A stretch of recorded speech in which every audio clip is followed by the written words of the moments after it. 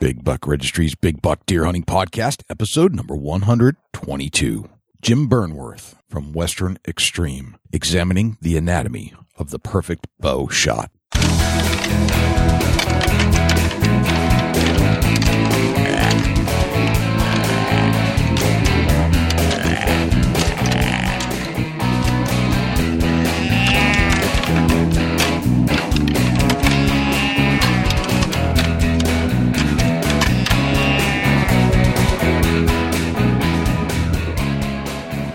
Big Buck Registry is a virtual museum of hunting stories. We preserve a piece of Americana by interviewing and recording hunters about their hunts and experiences from across the country.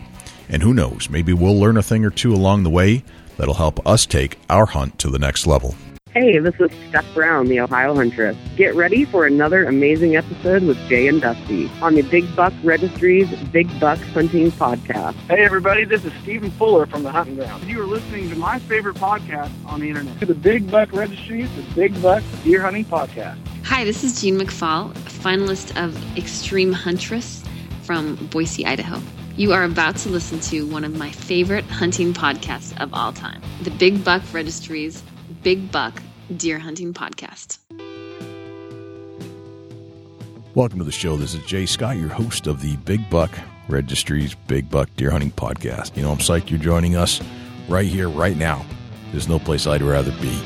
And I've also got my good friend, as usual, from Ohio, Dusty Phillips. What's happening, everybody? I'm glad to be here, Jay, and I hope everybody's having the best of luck in the whitetail woods this season. Yes, sir. I'm having some amazing moments with my son in the woods. We're seeing deer. I'm seeing turkeys. I'm shooting at them, not hitting them, but I'm seeing them. And It's part of it. It's part of it, man. It's just such a great experience to be outside and be part of that whole thing. And you know, as we are going to be talking with our guest, it is so important to make that whatever it is you're hunting, whether it's deer, elk, mule deer, turkeys, it's important to put a value on them, and a value that they are a resource and that we need to conserve them and take what we can when we have those abilities. But that is important. These animals are important. And without that, you might as well just kiss the entire species goodbye, because nobody's going to care. Right. It comes from a long history of hunting and what it's come to today. Exactly. So we're kind of transitioning out of some of the archery hunting. But I did ask a friend of ours, Jim Burnworth, who has a TV show on the Outdoor Channel. Yeah, Western Extreme. Western Extreme. He is one of the most technical people I've ever met. And it kind of goes back to his father in being in the digital age, in the TV age of video. He's just super technical in everything he does. So we asked him to join us to kind of break down a few different things. Number one, we wanted to learn more about how he studied the anatomy of the bow shot. You think about all these great tools and how the bow has progressed over time, and all the fancy cams and wheels and limbs and quivers and arrows. And I'm not sure there's anybody else that I've talked to out there, even the bow techs, even the manufacturers themselves. I'm not sure there's anybody out there that's really studied the bow as Jim Burnworth has. Yeah, Jim's like a Rolodex of critical factual intelligence and super, super intelligent on the bow. Yeah, he just rolls it all into one. You have to pay attention to this show, and you probably have to play it 2 or 3 times. I have to be honest, because there's some things that you've probably never heard the terms on occasion.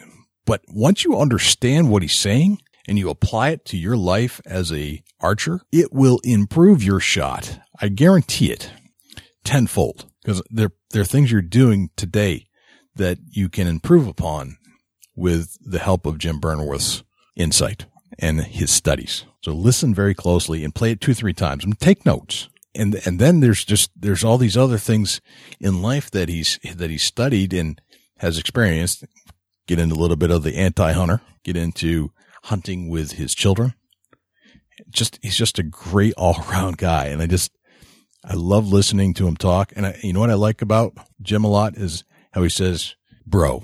He always calls you bro. Makes you feel like you're part of the family. Right. Yeah. I couldn't agree more. Yeah. So, I can't thank Jim enough, but let's get into this interview with Jim Burnworth.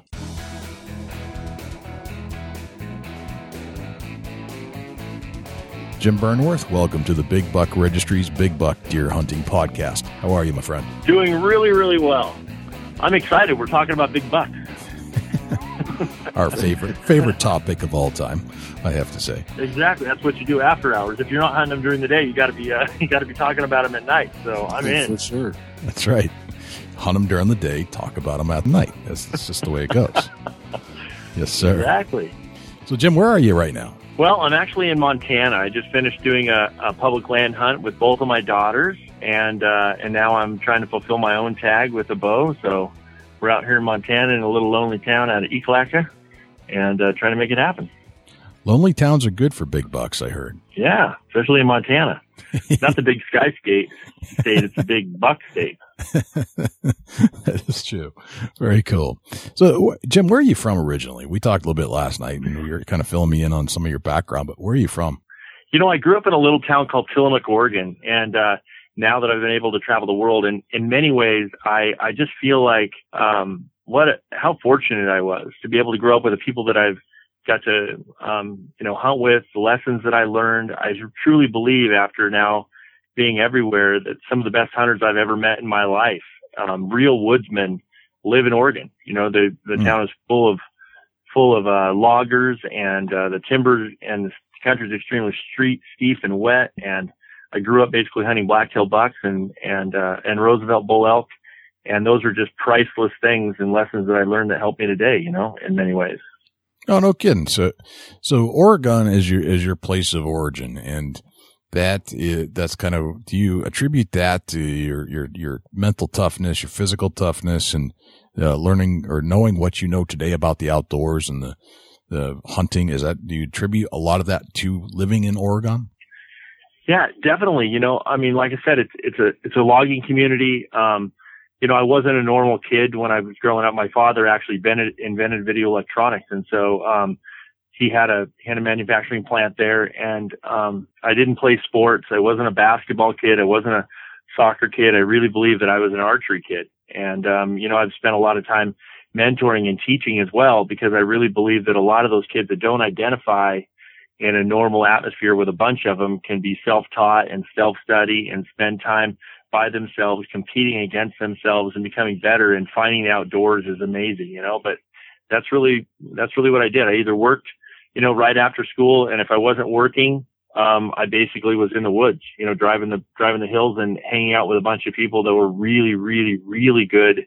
Some of the toughest hunting in the whole world is there. Right. A blacktail buck is extremely smart. He's nocturnal. You know, I could count on both hands how many truly mature 5, 6, 7-year-old deer that I saw there, you know, growing up, and the millions of miles that we put on the trucks just looking for them, you know. Very interesting. So your dad, you said, he invented video electronics. Yeah, my dad's kind of like I lost him a few years back. He's my best friend. You know, you can't have the conversations with anybody else like you can with your father. And my dad was like truly a Forrest Gump. It sounds ridiculous, but he broke 27 world records with cards. His name was on the side of the Blue Flame. He built a Voyager 1 and Voyager 2 deep space probe mirrors that are on the way to Andromeda, and every single planet outside our solar system that we see are reflected from those mirrors. They work through a series of noise that's sampled, and then we actually see those planets. And then he worked on the exact SR-71 that broke all the speed and altitude records. Had a bunch of boys from Lockheed because he was building beryllium pistons for Formula 5000 cars. And so I have 77 photo albums, and I grew up at the racetrack with him when I was really little. And then he really had this really strange man named Earl Madman Muntz, who won and lost more fortunes. Very first guy to bring the $99 black and white television set. Very first guy to bring to Los Angeles a Sony Betamax machine. Yeah. And so and my dad being working on a lot of like Disney cars, ended up working on a lot of different projects, and that turned into him starting a video electronic company that became man of the decade in the video industry, invented all types of video electronics, and died with 27 patents in color correction. So I just spent a lot of time, learning video, hanging out with video engineers. I didn't hang out with kids. I hung out with adults, handed them, Pepsis, took out their trash, and they taught me things. And those are lessons that I can't learn any other way, That's made me who I am today. That's intense, Jim. That's really intense. That's some really brainiac kind of stuff when you get down to it. Yeah, we were the very first people to ever load video into hard drives. Sony was trying to do it for $550,000. We're using what's called run length encoding. Okay. And I installed myself in Kennebunkport, Maine, Camp David, OEB, exactly the White House building for the President of the United States. What you're almost talking on right now, like the Skype, the very first 354 lines that were proprietary for the President of the United States. So they would do store and forward. And every single day, the President of the United States watches the news feed on what the world is being told. Back in the day, they used to have it on a tape, and they wanted to be able to ship that. And so we would actually record it, and we would ship it over a phone line, decode it, and they would actually watch it. And it was one of the very first, pieces of technology that started the whole internet boom and the way that we, view and process video today. But those are big lessons that I learned and made me think, cool stuff. That's really cool stuff. Super cool. Wow. So when did you? I know it sounds ridiculous. Well, it sounds sci-fi. It's just crazy. I know. But the people were like, my dad literally went around the world and he found people that it literally invented the video industry. I mean, guys that built the very first chroma key, guys built the very first cross-point latch that switched A to B. Mike Talent, who invented the very first time-based corrector. I've worked with the very first A to D converter was built by the guy at Linco, Bruce Blair, who lived right up the street from Farnworth, who invented television. And so these are the people that were my mentors and people I got to hang out with, people that no one else would have access to. Their hair stood up. They were smart. They never had a tan in their entire lives, didn't relate to anybody. Very strange, but yet extremely bright. So, yeah. That is fascinating. So when did your dad hunt too, or is that just something that came on your own ground? It's funny because my dad, my elk are my passion in my life, Yeah. and my dad was really funny. He would have like big coats on that he had stuff custom sewn on and big Bowie knives. And he's like, the pictures are hilarious, right? And big Weatherby. And, still my dad died and never killed an elk. In fact, the rumor has it when I was 12 years old, my dad bought me my very first bow when I was 12. And, that year we practiced all year long, and I practiced and they really didn't practice. Well, him and my uncle got up and they went up on top of this hill and they found 3 little spikes, and they went up there and they missed them all. And I begged him. I'm like, Dad, man, if I would have had a chance, I would have hit one of them. Please, bro, let me skip school tomorrow. I really want to go up there and chase an elk. Come on, man. I want my opportunity. He was like, no. And then a couple hours later, he right before I went to bed, he's like, okay, you're going to skip school. You can go at this tomorrow. So the funny part about it is the 3 of us went over the top of the hill, went down over the top, and I looked down, and sure enough, this little spike they had shot at the day before stood up. And I basically pulled the bow back, closed my eyes, pulled the trigger, hoped for the best, shot him right through the liver. The bull went like 30 yards and fell over dead. And then I was legendary because I was basically 13 years old, shot my very first bull elk. And, I found this is something I can do. This is something I'm good at. And back then, we didn't know which side of the string to look on. I mean, there was nobody that you could learn anything from. I only knew 3 bow hunters in our entire town. The hills were ourselves, it's right. And that was the start of something that just became a passion. That first arrow, as Nugent says, the mystical flight of the arrow is contagious. And once you shoot the first one, it just doesn't stop. It keeps rolling. It's part of your life. It's in your DNA. It's who you are. Right. That's true. That's so true. Yeah. Once you take your first shot and it's stuck with you forever. That is amazing. For sure. So you've like your dad studied the digital age. You studied the bow shot, and you've gotten into some pretty technical stuff regarding that. You want to tell us a little bit about your studies?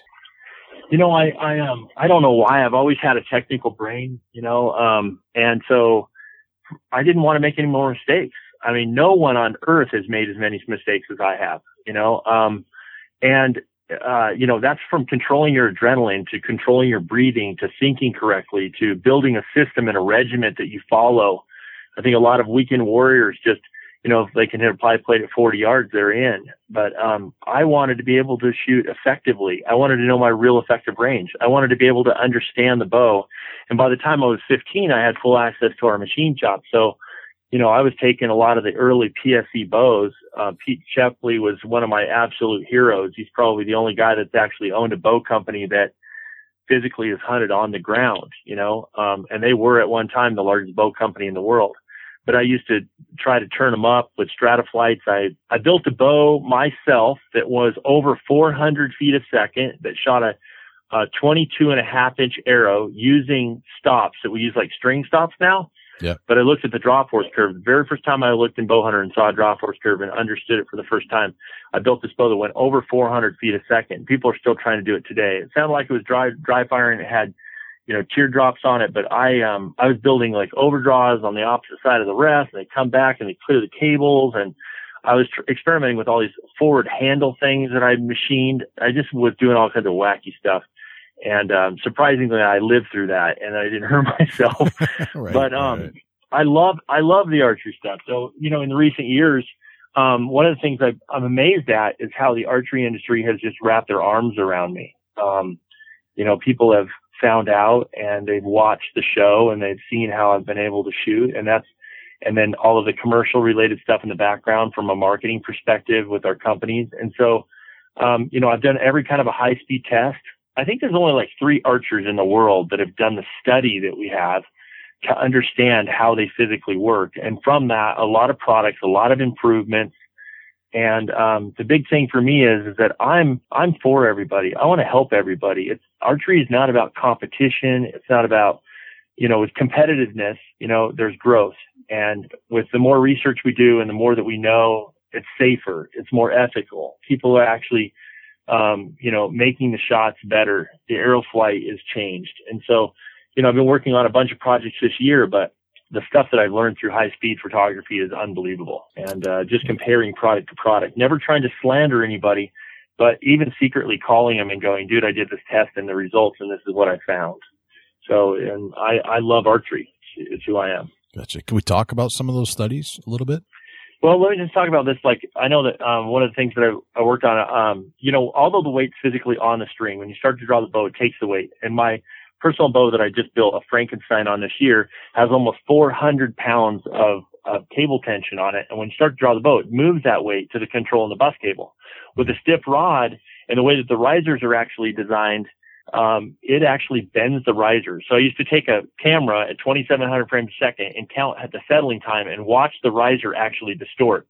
That's one of the reasons why a lot of riser manufacturers or bow manufacturers have actually changed the risers and went to like I-beam type designs to stiffen up the riser and try to knock the weight out of it. But also you have to realize when that weight is off the side of like, remember the carbon fiber rods back in the day? Yep. They used to have the sliders on them.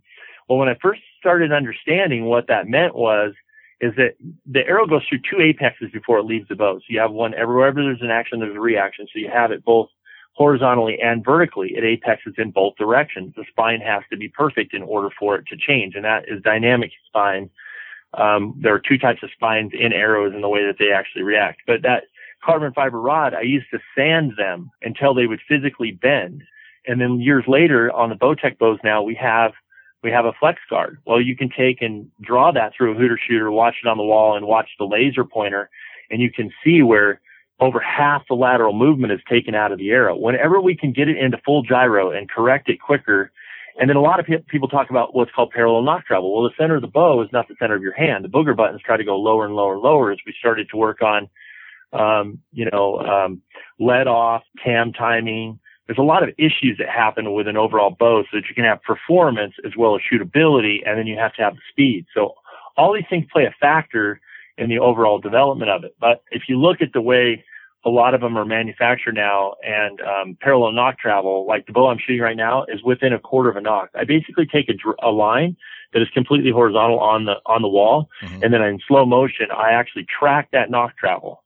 And this has to do with the spine of the arrow. And we made some major improvements in arrows this year. This is like one of the largest things I almost spent a big portion of my year on arrows in general, like not only in studying, but working with a top manufacturer as well as some engineering level people in order to look at what the next arrow looks like. It's interesting you just said that, because as you're describing the improvements to the bow in your studies, I'm thinking, well, all this has to lead back to a more improved arrow, pretty much. Yeah, it does. Like it's about shooting it out of it. But one of the things that really surprised me, a lot of people, I can't tell you, I try to listen to everybody and I take critiques on what I do right and what I do wrong. And I feel like I am myself and I cannot be bought for money. I've stayed true to myself. I don't solicit products that I don't believe in. Half the things that are on my body or in my pack, I buy. Would people give them to me? Absolutely. But then I'm accountable to each one of them. And so I'm not like a big product guy. I really believe in it or I don't shoot it. And, through the learning process. And so one of the things that I had looked at, everybody comes to me and says, "Oh my gosh, I learned so much from your show. You are such a technical archer." And I feel like I don't even do any teaching, because the balance between the entertainment of the hunting and the teaching are two different segments of the market, and whether people do or don't want to view it, and my show's been rated number one on and off out of 400 programs over the course of time. Been very blessed that way. And you can't buy audiences. They either like it or they don't. But the big thing that I did is I did this thing for Dickies, and the network came to me and said, "Jim, can you come up with 3 really high-end tips, things that people have never heard about before, and teach them something that you do?" And I said, "Well, I just want to talk about arrows. I want to talk about spine of arrows, because a lot of people are buying very expensive arrows on straightness. Now, straightness is important, but I can't outshoot straightness. Now, a guy like Tim Gillingham or, Levi Morgan, people that shoot an arrow for a living, at that competitive level, guys that can actually field archer like that, they talk a lot about the straightness of the arrow. But in my testing, I believe that a lot of people are spending a lot of extra money for straightness when they should actually be looking at spine alignment. So there's a weak spine and there is a stiff spine on every single arrow. So I used to take a water bucket, like you can take your metal bow box and you fill it with water. Then you take the knock and you cut it off so that you just have 2 blunt ends, so it can't have any tails. You stick it in the water and the arrow will automatically rotate to the spine. Then you take a marker and you mark that point, and then you dynamically can check the spine on every single arrow. So that weak part, as it's coming out of the bow, is not rotated and oriented in different directions. Now, I'm not bragging, but in my life, I only took one picture of one group I've ever shot. And without a shadow of a lie, call it the lottery draw, call it you won poker and did a straight. But I shot 4 arrows at 100 yards and all 4 fletches were touching. Now that was with pins and without a magnifier. And on average, I try to shoot what I call a quarter minute and without an arrow tune. So let's say that we had 2 archers, they were competing side by side and they both could shoot equally, and one tuned their arrows with the spine alignment and the other one didn't. Then in fact, the guy that spine aligned them would win. It's very important though that you cut the arrows and put the insert in there before you actually spine align, because it'll rotate almost 18 degrees. So I'm basically telling you, this is a trick that you can do with any arrow that is carbon made, what's called a pre-preg rolled process, so they don't have any retention in memory. And then I worked with a very, very intelligent man who I really believe has changed an entire company with Victory Archery, Steve Greenwood. When he came in, he was a grown-up, bro. He worked really hard, and he built the very first spine aligned shaft based upon, my early findings and the amount. I had over 3,000 emails off that one show. Wow. People wanting to know more about spine alignment. And that told us that the audience was waiting for something, that technology, and to look at it. So every single arrow that comes from a Victory shaft now has spine alignment. The very first one, I'm very proud of that. And now there's some more arrow technologies that I can't talk about that I'm under non-disclosure with right now. Yep. That we're working on to improve it. But sorry to be long-winded, but this stuff's important. We got to talk about it. That's very important. It's very technical. So how do you describe that to like the layman, the person that doesn't engage in this stuff? Can you kind of summarize it for somebody? Yeah. So here's a really quick step on how you can improve your shooting and increase your effective range and tuning the arrow. So it's really important that the bow is actually tuned and that you pick the right arrow and it's the right length and it's spine weighted for that particular draw weight. And there are some stuff from like Fire Knock as a reference. George at Fire Knock is one of the smartest engineers. He has 5 PhDs. One of the smartest guys I've ever hung out with. He invented a special machine to be able to do this very simply. But what you basically do is you get your bow box, your metal bow box, fill it full of water so that it's like 3 or 4 inches. You plug both ends of the arrow. You cut it to length and you plug both ends of the arrow so that water cannot trap on both sides. Now, you can't just plug it with a knock on either side because that has tails on it and will affect its rotation. So it's important that those are skinny plugs. You put it in the water and it will float. When it floats, it'll mark the spine directly up. Then take a marker and go ahead and mark that point. And then when you fletch your fletches, you're going to orient that fletch, your cock vein on that line on every one of your 12 dozen. It'll only take a few minutes. And then your arrows are actually spine aligned. Now I can grab them and rotate them and bend them and feel it, but you'd have to have some sensitivity and you have to have some experience to be able to do that. But this is just part of my journey on how to make the perfect arrow. Okay. All right. Very interesting. That's fascinating. So what else have you studied besides the spine alignment and the stiffness of the bows? What else has come across your path that you think is interesting? A few years back, I got ornery and I talked about deflex and reflex risers, and I see a lot of even professional shooters out there that don't really understand the dynamics. And we have what we call fork tuning and what we call a deflex and reflex riser. In fact, when the Bowtech bow came out, the Invasion was a revolutionary bow. It had the 5 attributes on it. It had the tam timing that is actually like a sprocket in a chain in a bicycle. It has a very special like camshaft style or a crankshaft style axle in the bow that costs a lot of money, but it keeps for cam timing and let off. Pretty brilliant how the whole thing works. So it'll shoot the straightest arrow out of any bow made. But deflex and reflex risers has everything to do with hand torque. Hand torque is the one thing that I try to rid myself from. And it's hard to explain here on the podcast, but I'm going to go ahead and see what I can do about it. Okay. What I try to do is I try to load the bow. I have one point in my hand. That point actually goes into my joints and goes all the way up into my arm. In fact, a few years back, I did a special thing with my daughter on one of the shows, and it's on my Facebook page that people can reference. But I show you how to properly hold that bow so that you have reference. You can't take the bow handle, and if you pointed right now and you took your other hand and you put it on your knuckle of your thumb, and you tried to put that bow close to your body, and then grab the bowstring. And as you start to lift that bow away from your body, you're going to watch your knuckle twist. And so you can't draw it like that. You have to actually have your hand in place, extended, your arm fully extended with pressure from the string before you start to draw that bow so that you're in line.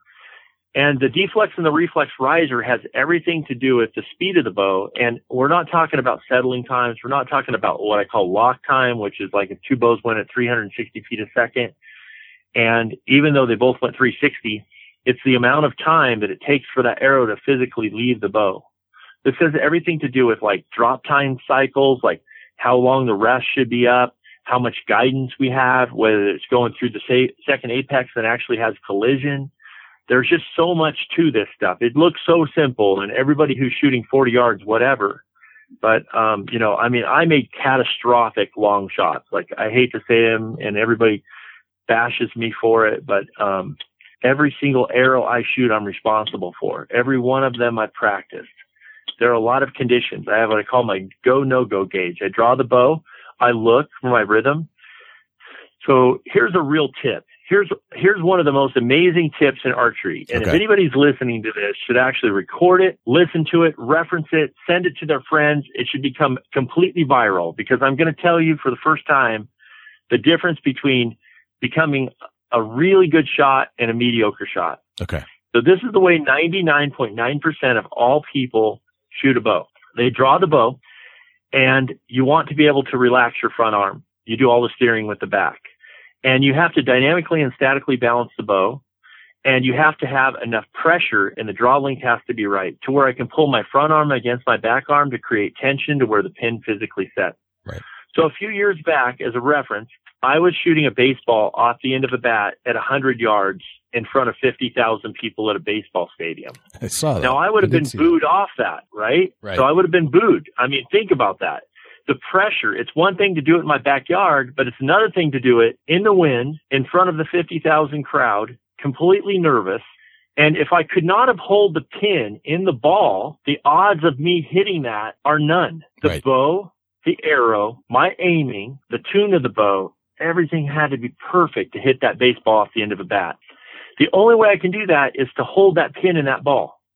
So what I do is I actually teach people with a laser. So you go down to 7-Eleven and you buy a $20 laser. You take some tape and you tape it onto your riser.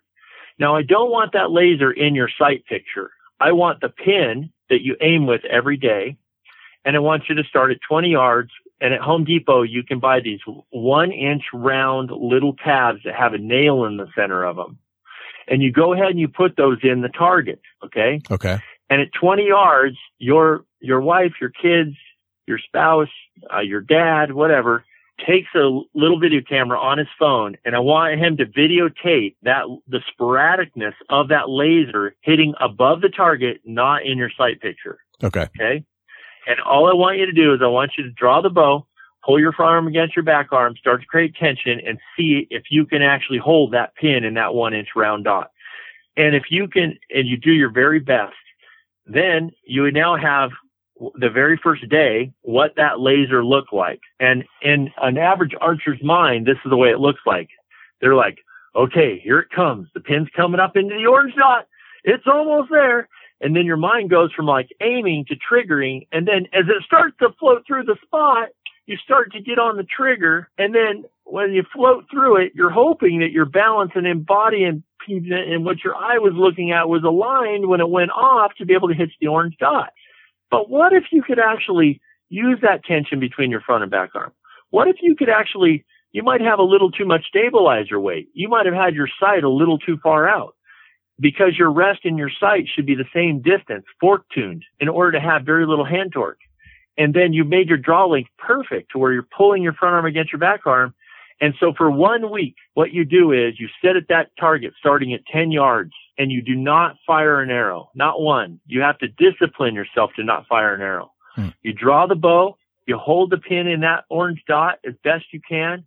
You stop your breathing and then you draw back down when you burn your oxygen, relax, rest, draw back.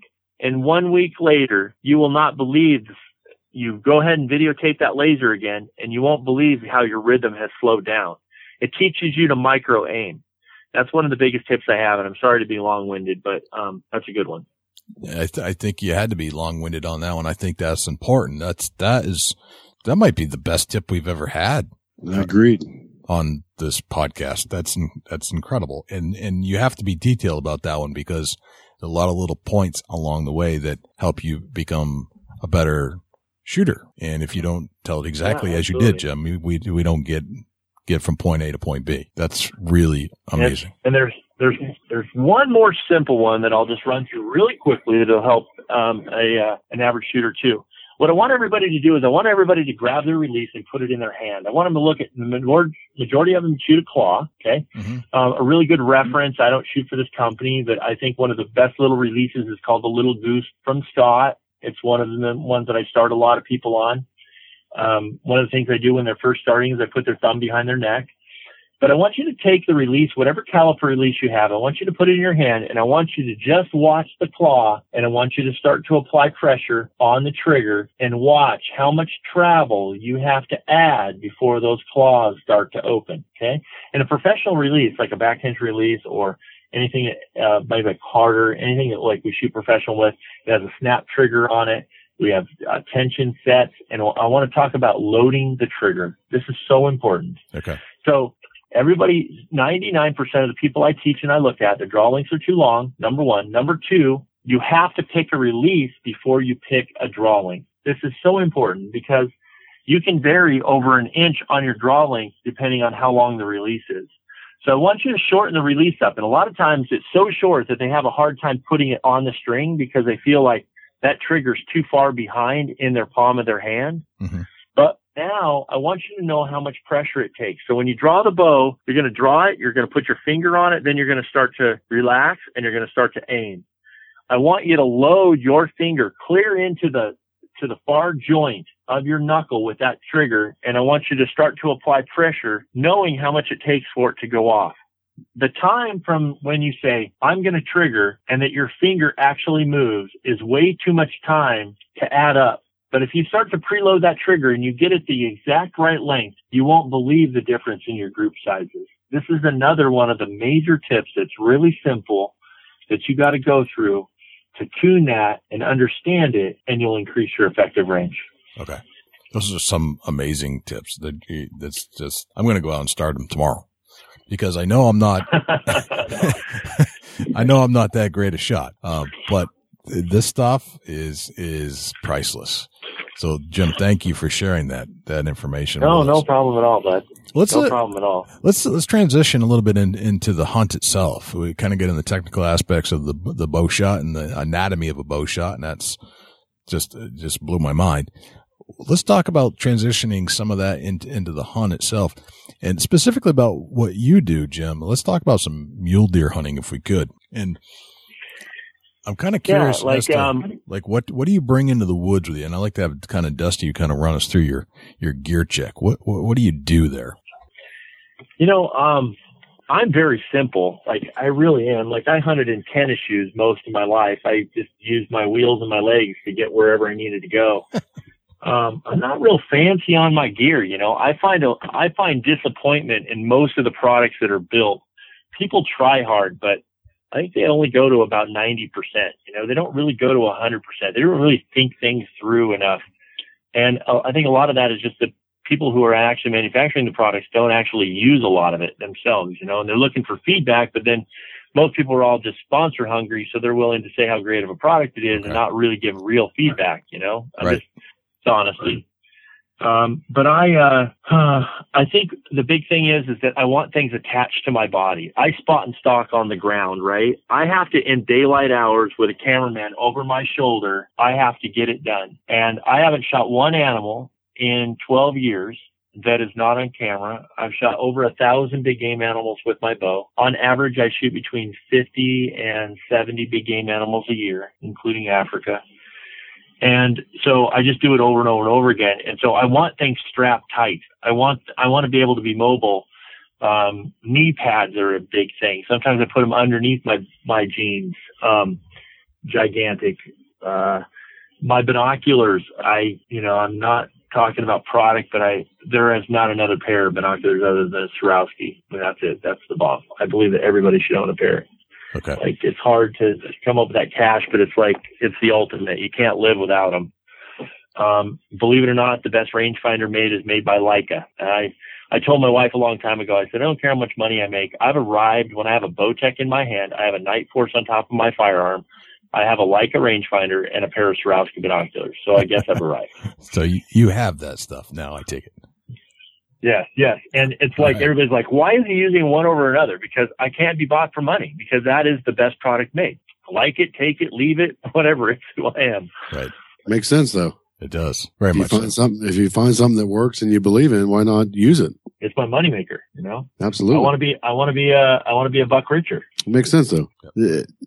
Get in a little more detail on what kind of bow setup are you using when you're hunting? Man, I don't know if I can tell you, because everybody, Bowtech's not real happy with me if I start telling you about the Frankenstein stuff.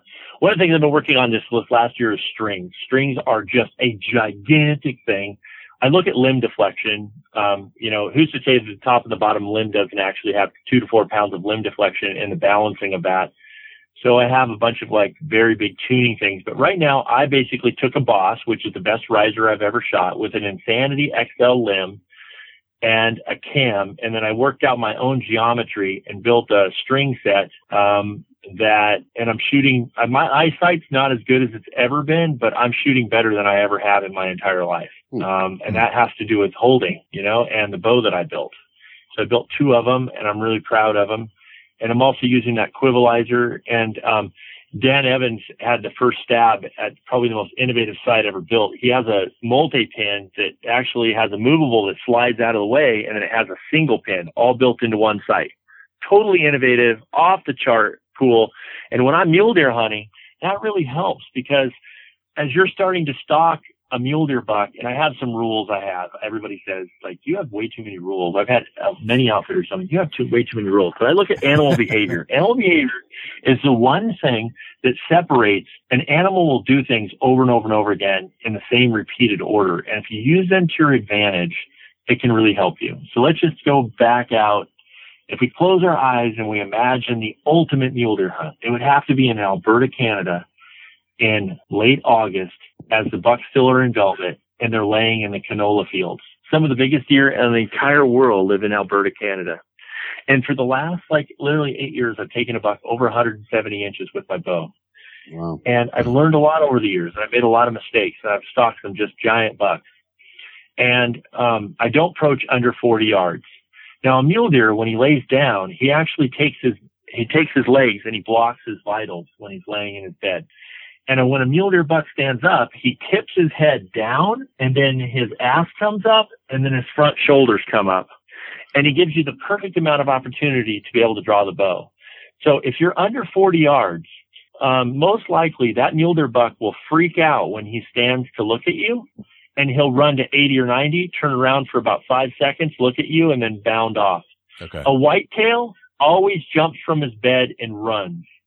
But if you approach at 40 is a magical number. I have found at 40 yards, if the buck tips his head, stands up, he will, even if he sees you, he will totally stand there and give you the perfect amount of time to be able to shoot him right through the vitals.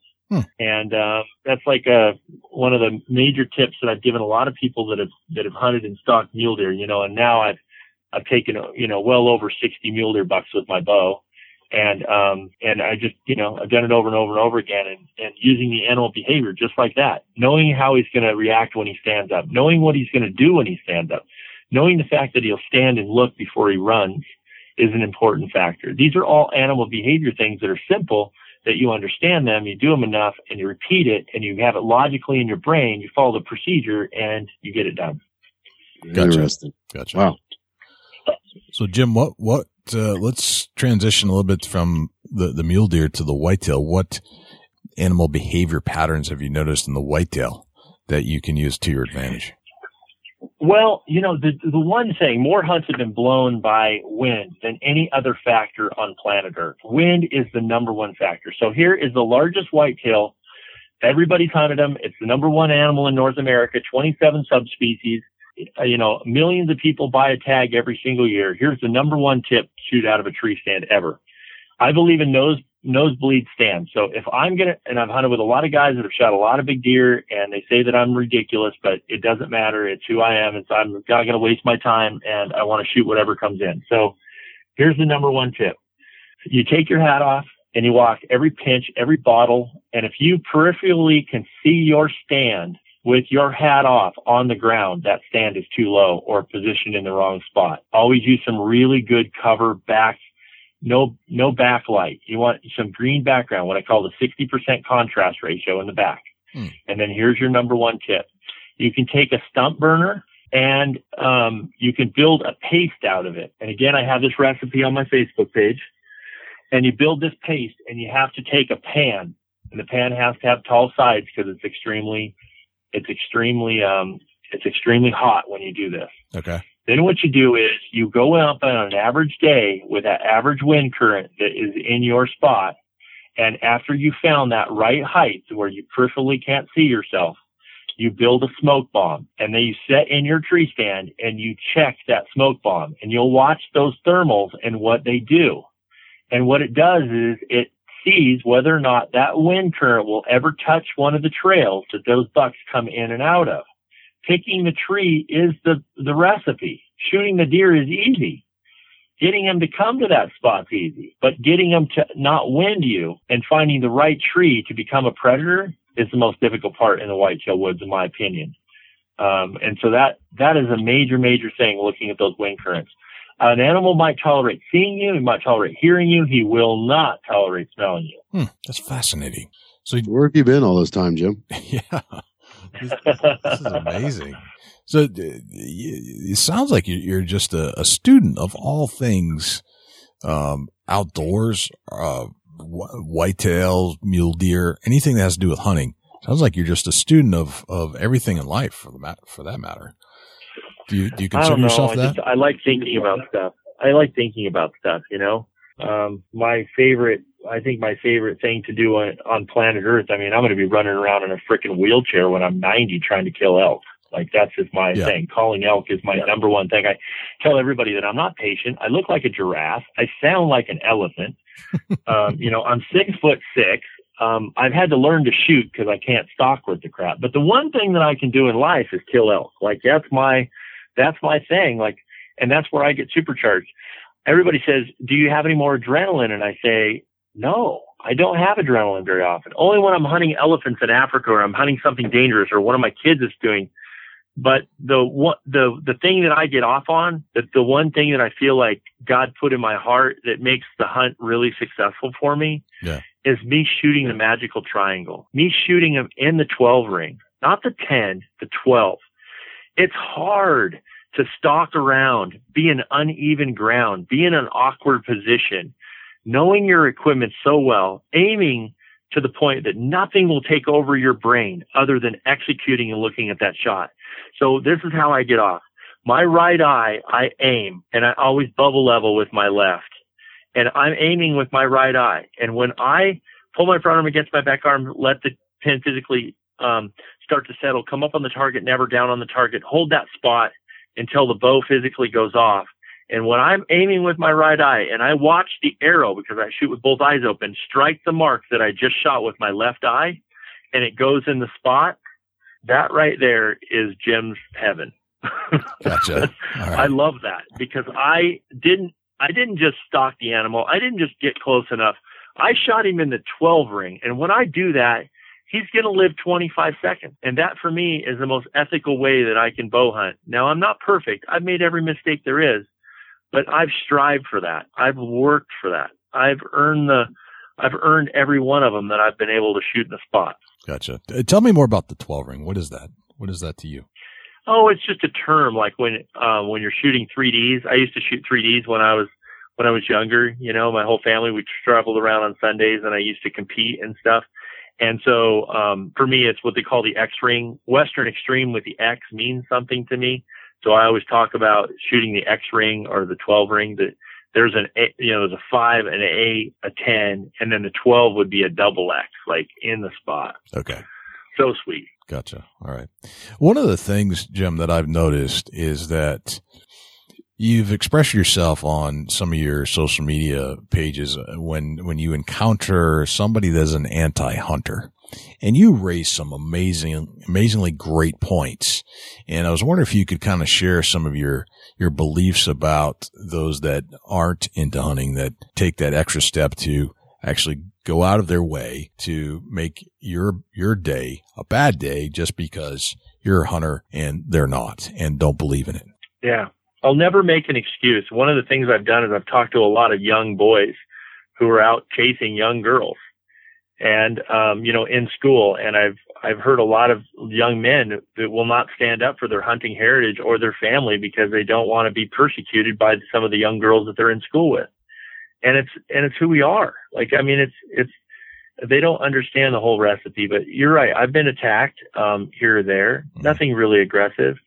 Some of my own neighbors, some of the things that they've said to me and what I stand for, but I am not ashamed of anything. And I believe that I've done a lot of my own research into things that I truly believe in. And I think it's important that we don't fight. That, one of the things that everybody talks about is a trophy hunter. Oh my gosh, how many times have I heard that trophy hunting is negative? I've heard trophy hunting is negative from a lot of people in the media, a lot of people that are in our sport, that trophy hunting has a bad negative connotation. And this is what I want to say to everybody.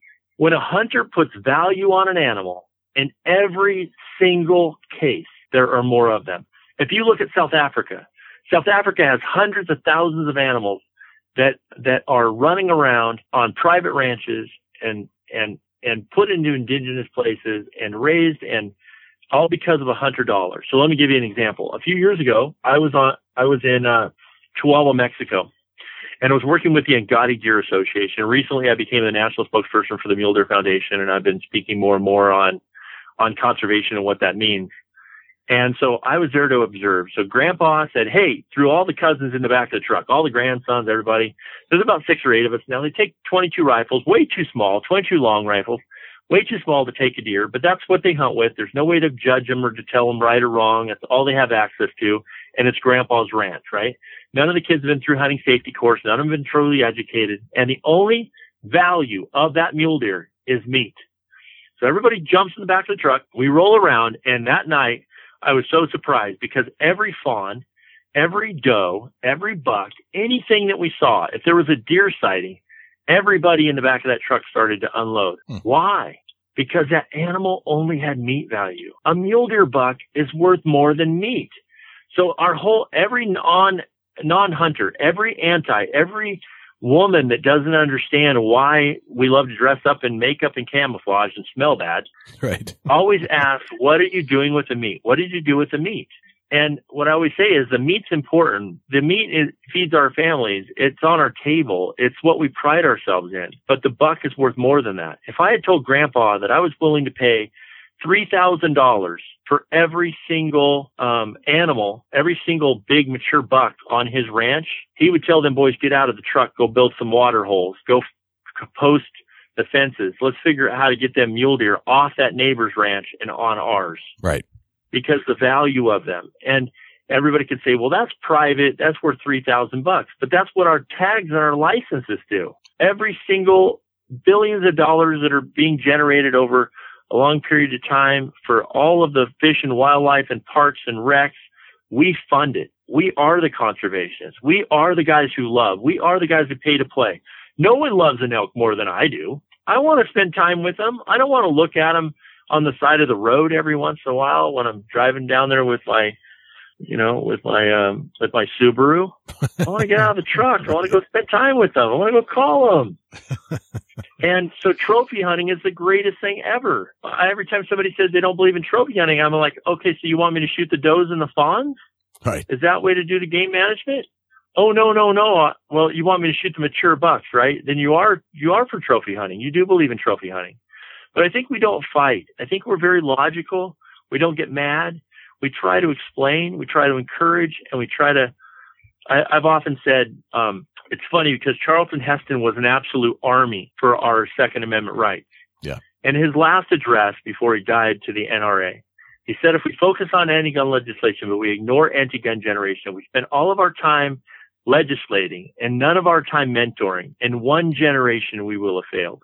The last time I heard something negative about our sport, it did not come from a vegan or a vegetarian. It came from one sportsman complaining to another sportsman on how he or she spent their time afield. And I just think it's really important that we unify. I don't care if you're doing it behind a fence. Yes, I said that out loud on your podcast. I don't care if you're you have a crossbow or you're a traditional archer or there's some new technology coming down with some air guns or you're using a 338 Lapua or a 50 BMG. You have a deer tag. The outdoors means something different to you than it means to me. I'm not here to judge you. I'm here to love you as a brother.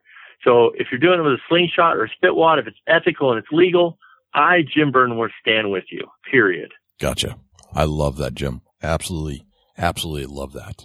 All right. So what I'd like to do here, Jim, is you've been on a bunch of deer hunts in your lifetime. You've killed a lot of deer, whitetails, mule deer. Is there one hunt in particular? If I ask you the question, what's your most memorable deer hunt? Is there one hunt that pops into your head?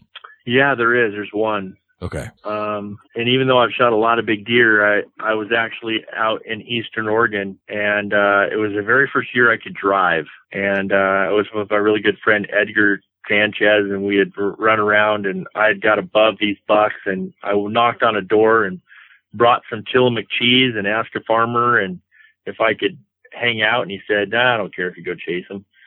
We ran around there and got on top of them. And I hate to say this, but it was a long time ago, and I was 16 years old. Okay.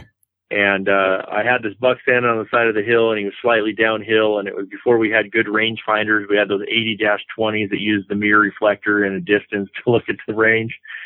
And it was longer than the 80-20, and I made a 92-yard shot and shot a deer through the X-ring, and he went down the hill like he'd been shot with a with a 300 Weatherby Magnum. Wow. And my heart was I was shaking so bad that I had to sit down and catch my breath again because of just being able to precisely aim and shoot that. And that's back in the day, dude. That's back when the bows don't look or act or shoot like they do today. Right. For sure. Yeah. Can you elaborate on that a little bit more and just kind of tell us kind of how that all got set up, kind of like a play-by-play?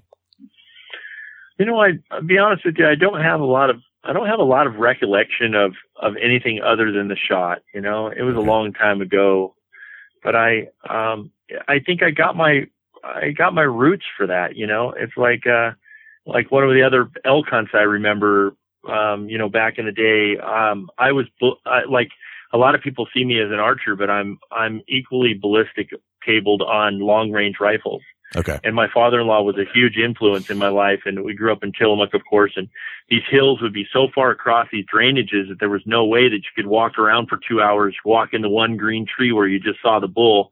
He was only out for 13 seconds and he walked back in again. So we would have a shooter and somebody who's watching through the spotting scope, and we would watch where we were hitting, and we shot across these canyons. And so in my early 20s, I bought a Mark IV and I took the crosshairs out of it. And I started taking glue and thread, and I was building my own reticle post up and down the scope. Yeah. And then I took 2 8-foot pieces of plywood and I backed them up, and I took my rangefinder, and then they weren't exactly like 500, 600, 700, but they were referenced at those yardages where it fell in. And then I could shoot across those canyons, and it changed my life forever, being able to shoot long range like that. And I look at it now, that's something I should have patented. I mean, oh my gosh, that was a long time ago. And now BDC reticles and everything is based upon very similar technologies. And back then there were mill dots that, 6-foot man that they used for mills. Right. But other than that technology that they were using with 308s, there really isn't anything to reference. And now, our whole shooter thing blew up now, and, so, with what Night Force and everybody has, it's pretty amazing. Yep. I have a bunch of long range rifles, and I did a lot of teaching with, high speed photography, watching the bullets and the projectiles. I almost killed Ray Bunny that time when I blew up the car, like just crazy stuff, like just doing stuff that we shouldn't be doing, getting wild. Of course. Like teenagers. How old are you now, Jim? I'm going to age myself. I'm 47 years old. 47. All right. You're not that much older than I am, so I can relate to a lot of this stuff. That's good. Excellent. Well, you guys are old. Yeah. Dusty's a little younger than both of us. I know. Jim, we can still outwalk the 20-year-olds, though, man. You got heart. It's all mental. It's all mental toughness. That's it. That's 10 exactly breaths, right. 10 steps, take a man anywhere. That's exactly the right attitude. Hey, Jim, something I recognize that you're super proud of, and that you seem through a video post that you thoroughly enjoy, and that's hunting with your daughters. Can you tell us a little bit about how old your daughters were when they got started and how they're doing today? Yeah, I am a very lucky man. I got married. I got married to my high school sweetheart, Lori. Doesn't have a selfish bone in her body. Moral compass points exactly north, and is not selfish. And she's been an amazing mother. And I have 5 kids, so I have 2 older boys and 3 girls. My oldest son, Randy, he started shooting 1,000 yards when he was 12 years old. Very, very technical on the firearm side. And then I have my son, Jeffrey, who's extremely mechanical, and Victoria, that's like just like her mother. And then Caitlin, I call her my 70s funky chick. She's super, super funny. And she's a lot of fun. And then my youngest daughter, Elizabeth, is just got an amazing amount of grace, and she's our singer of the bunch. And so, you know, how you influence. I mean, here I am, a professional hunter. I believe in hunting. My kids grew up around it. And you wonder whether or not how much pressure you should be on when they start. Well, my boys are just ballistic. I mean, they're identical to me. They're knowledge based, the way that they look at things. They're very logical. They're predators in every sense of the word.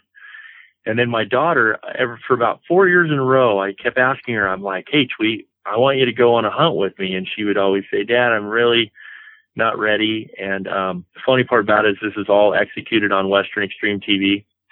And then the next year, she finally came to me and said, Dad, I'm ready to shoot a deer. And with a tear in my eye, my next question was, with a bow or with a gun? And she said, duh, Dad, with a bow.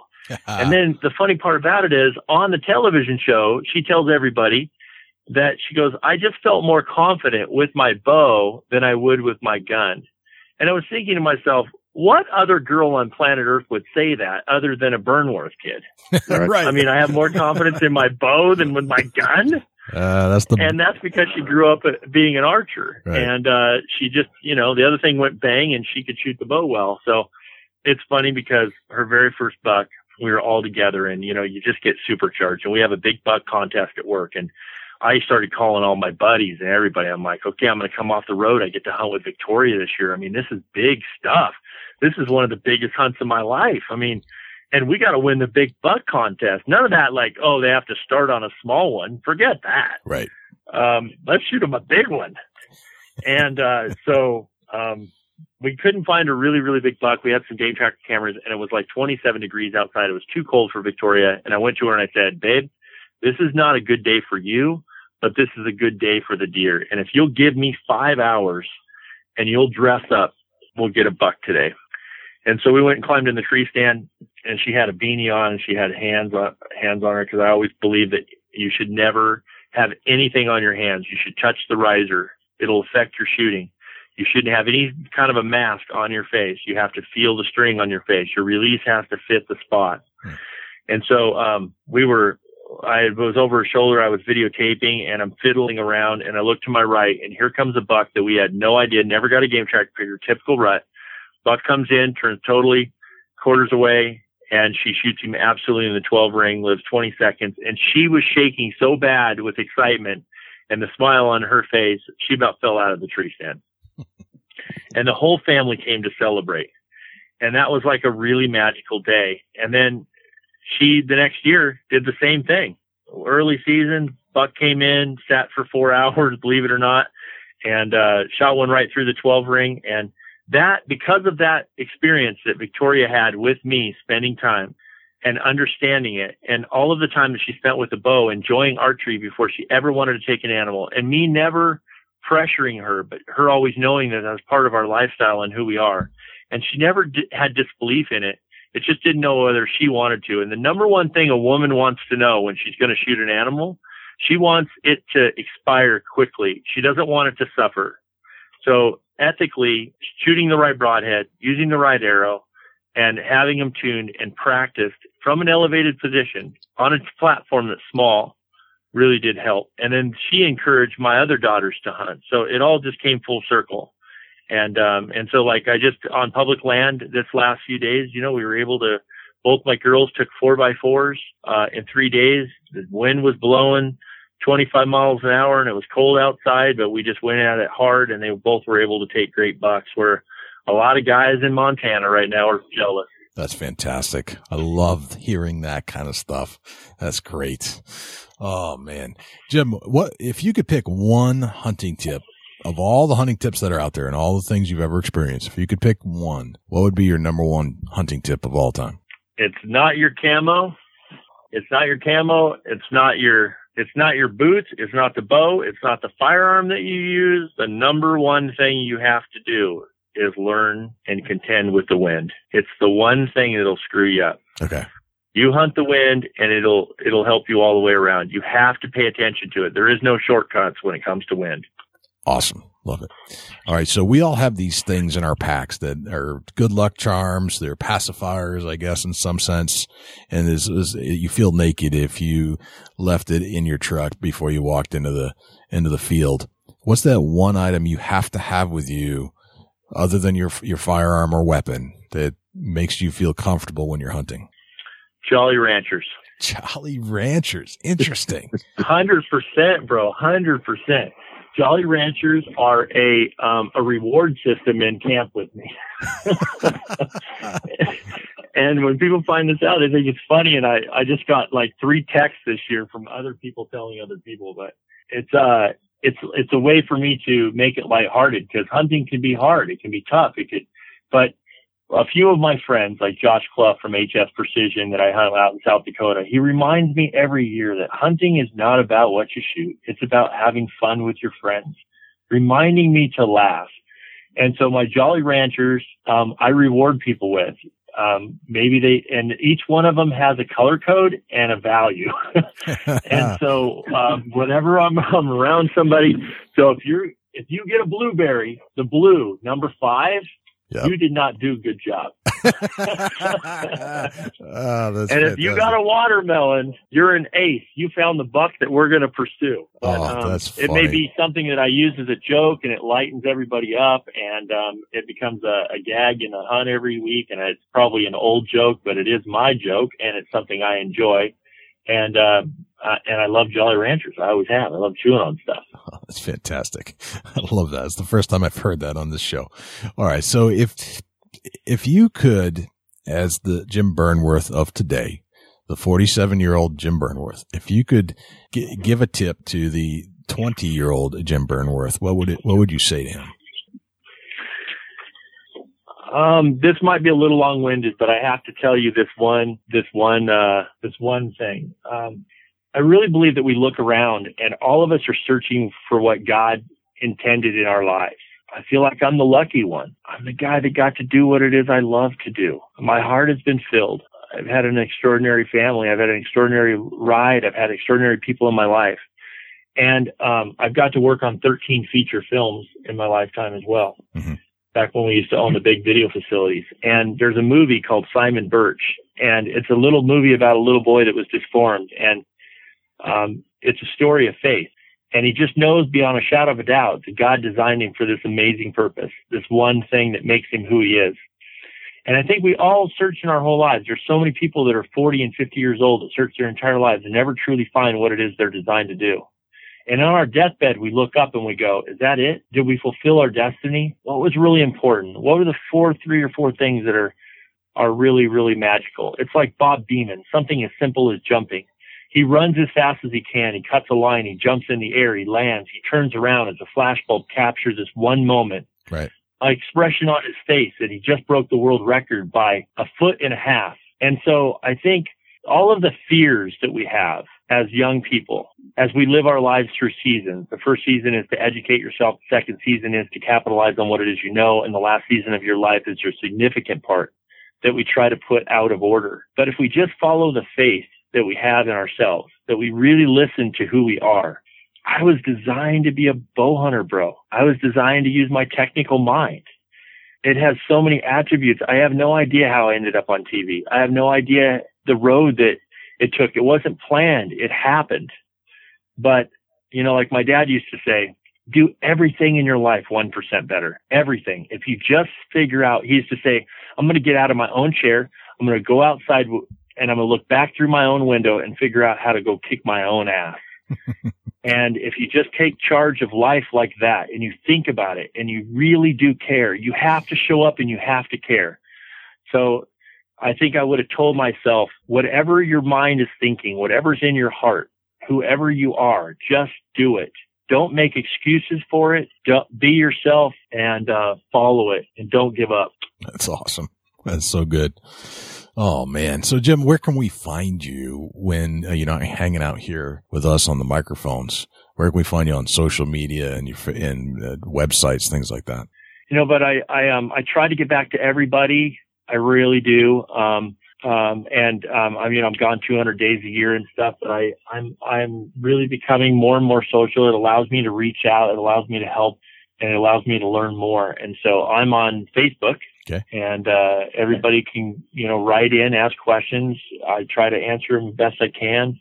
And I'm not an expert at anything, but I just love what I do, and I'm here to help. So if they want to go to, Jim Burnworth Facebook page, okay, I'm there. And if not, you can watch me on Western Extreme and choose your weapon in an outdoor channel. I'm going to be a lifer. Excellent. For sure. And when can we catch the show on the Outdoor Channel? You know what, but it varies. Like, I think I have 8 air times a week on and off, and I don't know when those are right now. I really apologize. Once the shows are done, we're doing almost 100 episodes a year. Okay. So I just can't keep track of everything and everybody. Sorry. Yeah, no problem. That's a lot of shows to keep track of. Just keep tuned into the Outdoor Channel and you'll find Jim, I'm sure. All right, Jim, this has been a pleasure and an honor, and you filled our heads with great information, and I can't thank you enough for spending an hour with us and just giving us a little bit of insight into your world and seeing what's going on. I really appreciate you guys. You know, this level of technology, the fact that you guys care, you know, so many people from all walks of life are all connected by this thing called the outdoors that we love. And the more education we do, the more that we care about it, the more that we're helping each other and mentoring. And technology like this is really educating. And I think that's what the Outdoor Channel and the radio podcast things are doing for our industry. People are making better decisions. There's less poaching. There's more people caring. And we're the ones that pay to play. So I want to thank both of you guys for everything that you've done, and I'm sorry for being so long-winded. So you don't have to apologize for being long-winded. We like that. We love. You definitely shared some information. Yes. Definitely shared some information and go a long way with everybody. All the listeners should learn from this podcast. Absolutely. Thanks. Thank you so much, Jim.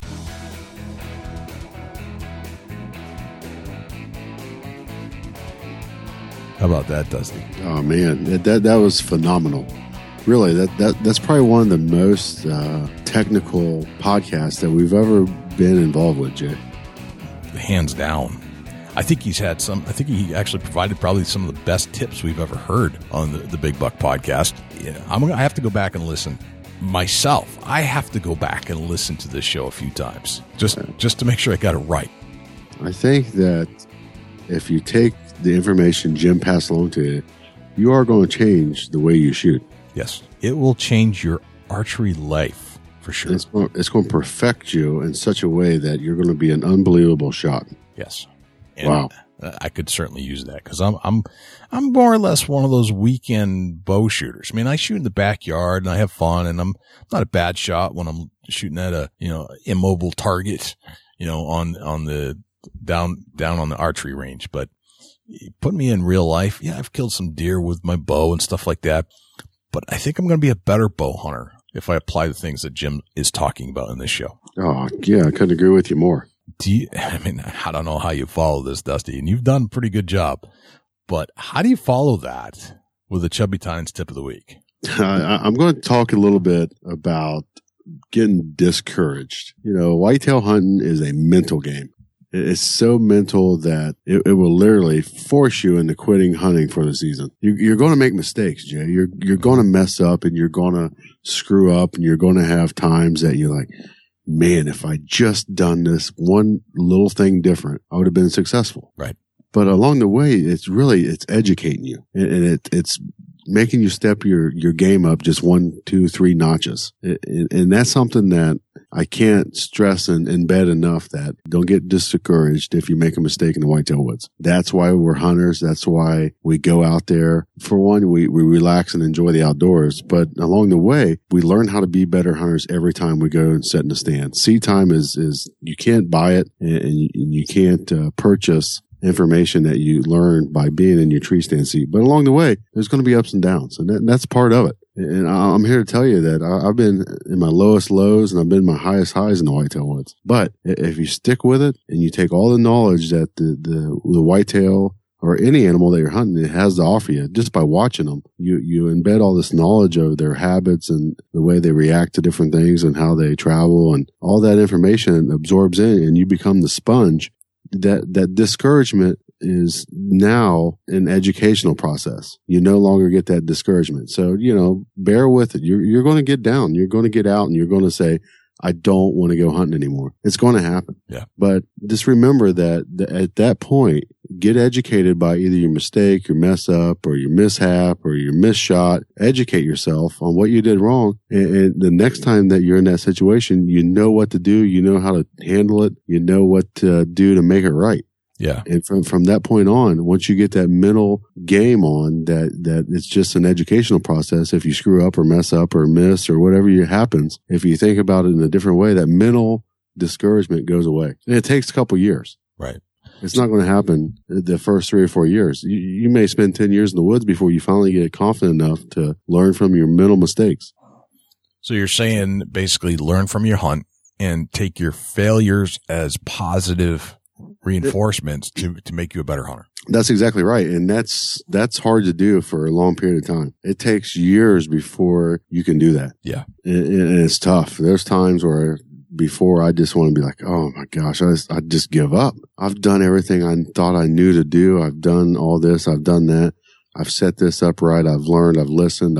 I've done everything that I know to do. But there's always that one next little small step that you figure out that this really changes how things turn out. So just stick with it. Take that mental negative and turn it into a positive and learn from it. That is the quintessential, probably one of the most important aspects of hunting is just learning and absorbing even the failures to excite you to go back out, because now you've learned how to overcome one of those things that didn't go well. It's amazing once that you learn how to do that, how much more your hunts are enjoyable at that point on. Right. And you basically just have to say to yourself, I don't know how this is going to go, but no matter what happens, whether I am successful or not, depending upon your definition, the point is that I'm in the field and that no matter what happens here today, I'm going to learn something or I'm going to enjoy something. And it's going to get me back out here tomorrow. And you can't purchase that. There's no money can buy that. Yeah. You know, it's something that you embed in yourself and you go on. It's amazing. Once you get to that point where you're comfortable with a mistake and you learn from it, oh my gosh. Right. It's so valuable. Yes. It's priceless. Be comfortable with your mistakes. That's a great way to put it. Awesome. Yeah, man. you know, and I think that after hearing Jim, I had to come up with a great tip of the week, and I hope I did well. I think you did. My friend, my bro. You did well. So, Dusty, where can we find you when you're not hanging out here with me? Facebook. Well, right now you can find me in the tree stand in the Whitetail Woods here in Ohio. But if we can find you, you know, because you keep it pretty tight. Right. You know, we can. I'm not sure I can see with all your camo and keep it kind of tight-lipped. So I have to ask your wife where you hunt. But other than that, she sure knows how to tell too. It's crazy. Man, you'd have thought you'd have put $1,000 in front of her, but really you didn't put nothing in front of her. She just talks. You just ask. Facebook.com/Chubby Tines Outdoors, Facebook.com/Chubby Gobbler. You can look me up on Instagram @Chasing Antler. Shoot me a follow and I'll follow you back. And, you know, you kind of get in a little bit of my personal life. I'm not real active on Instagram, but I do post a few interesting things here and there. Jay, where can we find you when you're not in the woods chasing after the New Hampshire whitetail or on the mic? Well, best place to reach out to me is jay@bigbuckregistry.com. That's our email address. You can check us out on Facebook, facebook.com/bigbuckregistry. And if you'd like to get one of your most recent kills featured on our Facebook page in front of our 175,000 followers, all you have to do is go to bigbuckregistry.com/mybuck, and all the instructions will be there for what we require to have your buck featured on our Facebook page. You can also find us on Twitter, twitter.com/bigbuckregistry. If you're in the middle of a hunt and you shoot a big deer and you'd like to call in your excitement, give us a call at 724-613-2825. And if you are an iTunes user or an Apple user, please give us a review about this show by doing a search for Big Buck Registry. And if you would please, if you've listened to this show on an iDevice, hit that subscribe button right there. And let us know that you like this show because you pushed the subscribe button. Oh, man, I think that's a wrap. Big buck, everywhere a big buck. Love that. I'm Jay Scott. And I'm Dusty Phillips. This is the Big Buck Registry's Big Buck Deer Hunting Podcast. We'll see you next week. Can't wait.